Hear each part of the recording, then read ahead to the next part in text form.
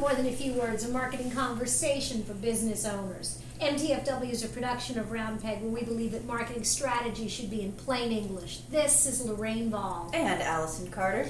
And today we're going to talk about Facebook. F that. Ooh, little hostility there. Just a smidgen.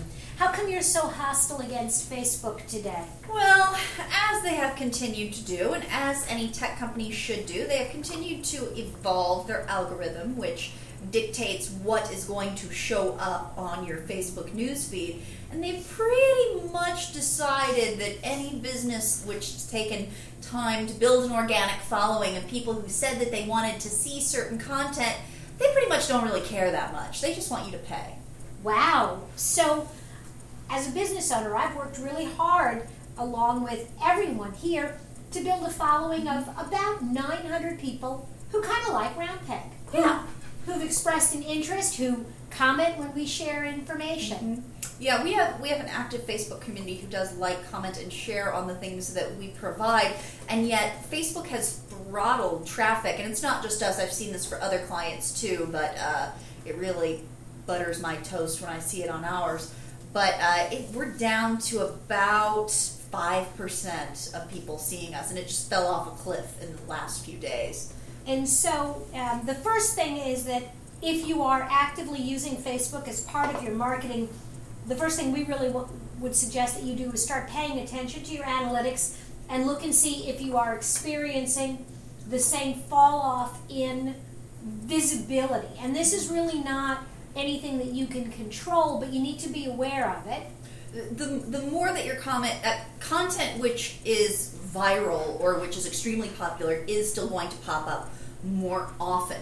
But at the same time, Facebook has been very, very blunt in responding to this. They said flat out, business owners will need to spend more on advertising. And actually, in a list of benefits of why people should use Facebook, sharing content organically was only number 3 on the list, behind several different forms of advertising. Interesting. So Facebook is really coming out swinging, and clearly now wants to make a lot of money. And, as a business owner, on the one hand, I appreciate that they've made this decision. As someone who has used the tool and has seen some benefits, it's certainly frustrating. So let's kind of break this up into two conversations. One, let's talk about if you are going to go down the advertising path, and then on the other side, other things that you should be doing. So if you decide, yes, I'm going to do a little bit of advertising on Facebook, what should I keep in mind? If you're going to do advertising, the most important thing to do is to make sure that you are only advertising to people who might conceivably be interested in your product. And Facebook does do a really good job because they creep into every aspect of users' lives. They have a wealth of data out there for you to tap into.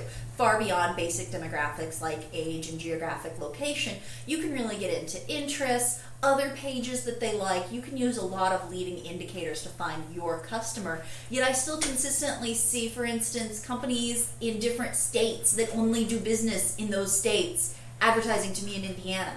I'm not going to buy home services from a company in Maryland. So the number one thing is, if you're going to spend money on advertising, take the extra time, drill down into the demographics and the criteria to really get your message in front of people who really count. Yes. The second thing, and this is going to work more or less in different companies and industries, is if your employees will like, share, or comment, it will help. You're going to have mixed response because some of your employees are going to have private feeds that they don't really want to clutter up with company information. Yeah, we actually had this discussion today when we noticed our stuff dropping, and you said, well, you could share it. Well, I mean, yeah, I could. Most of my friends are not our customer. And by doing that, I'm going to piss them off, become irritating, become background noise. And I'm not sharing stupid sloth photos. If I'm sharing every blog post, they're not going to pay attention when I do have something big, new, noteworthy about work. So I don't always recommend that. I would recommend certainly ask your employees to share if there's something big, if there's something interesting, if there's something new. But just day-to-day stuff, I don't think it's good for the employee or for the company in the long run. I think when you're doing what I would consider the more fun side of Facebook. When you are treating Facebook like a backyard barbecue, when you are sharing more the slice of life kind of stuff. For example, when we share pictures of our turkey creating contest that Jenna always wins, the photos of that, I think I'm more likely to share on my personal page because they're fun. And many of my friends are friends. Didn't get a whole lot of engagement, right? Not this year, no.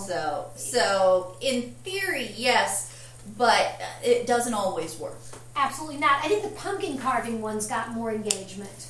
A little bit more, but yeah, it'd always take a picture of Clyde, and that's sure to go Yeah, viral. really, cats are the only sure way. But Facebook has said that they are going to be cracking down on what they call meme content.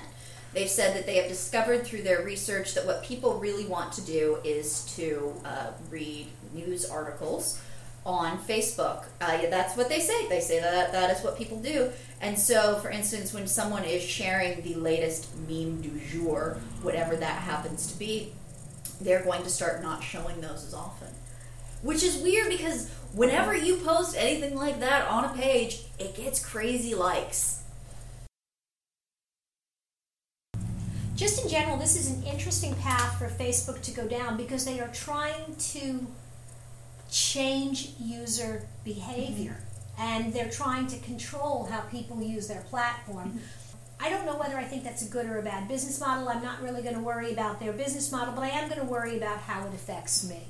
Right, and this just goes back to a really, really important lesson. We've talked about this before. It really can't be talked about enough. You need a platform which you own and you control and that no one can ever take from you.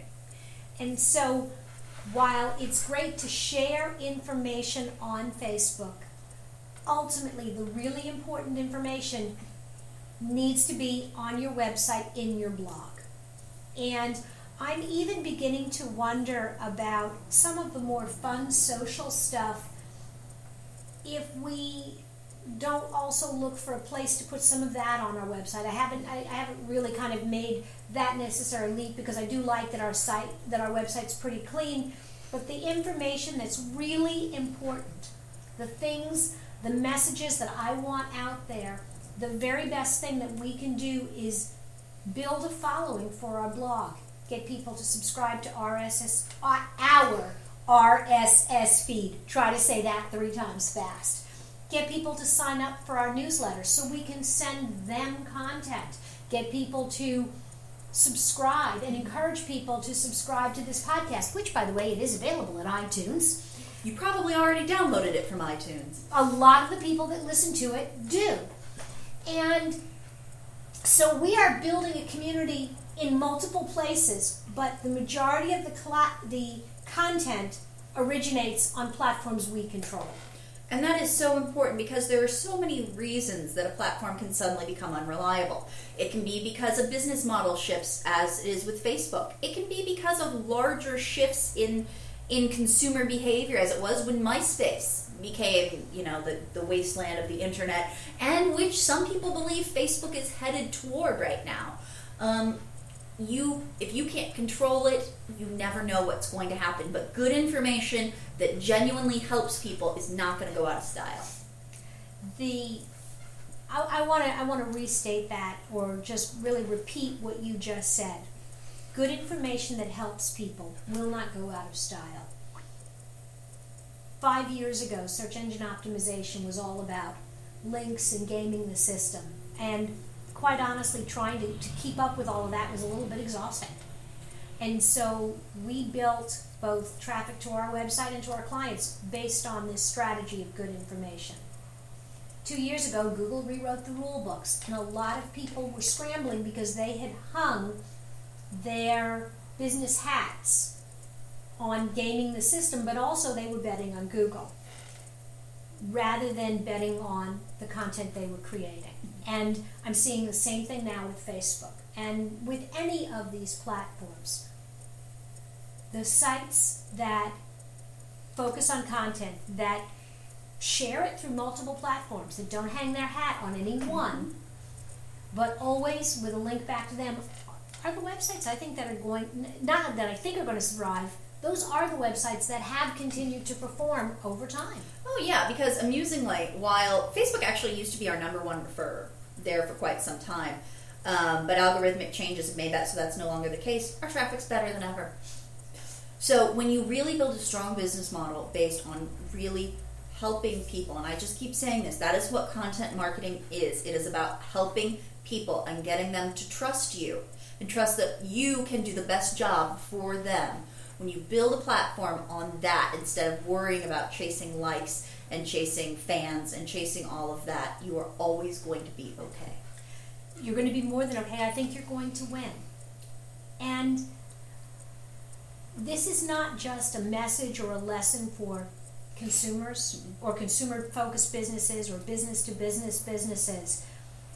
Today we're talking about changes in Facebook. Tomorrow we could be talking about changes in LinkedIn or in Google Plus or in Twitter.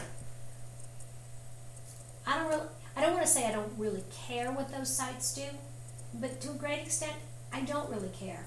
I'm going to continue to develop great content that serves the needs of my customers, and I'm going to use those tools. If you have found today's conversation interesting, if you have other comments or thoughts and ideas about this, please come to More Than a Few Words and post your comments on this blog post. That's morethanafewwords.com. That is morethanafewwords.com. We'd love to hear from you.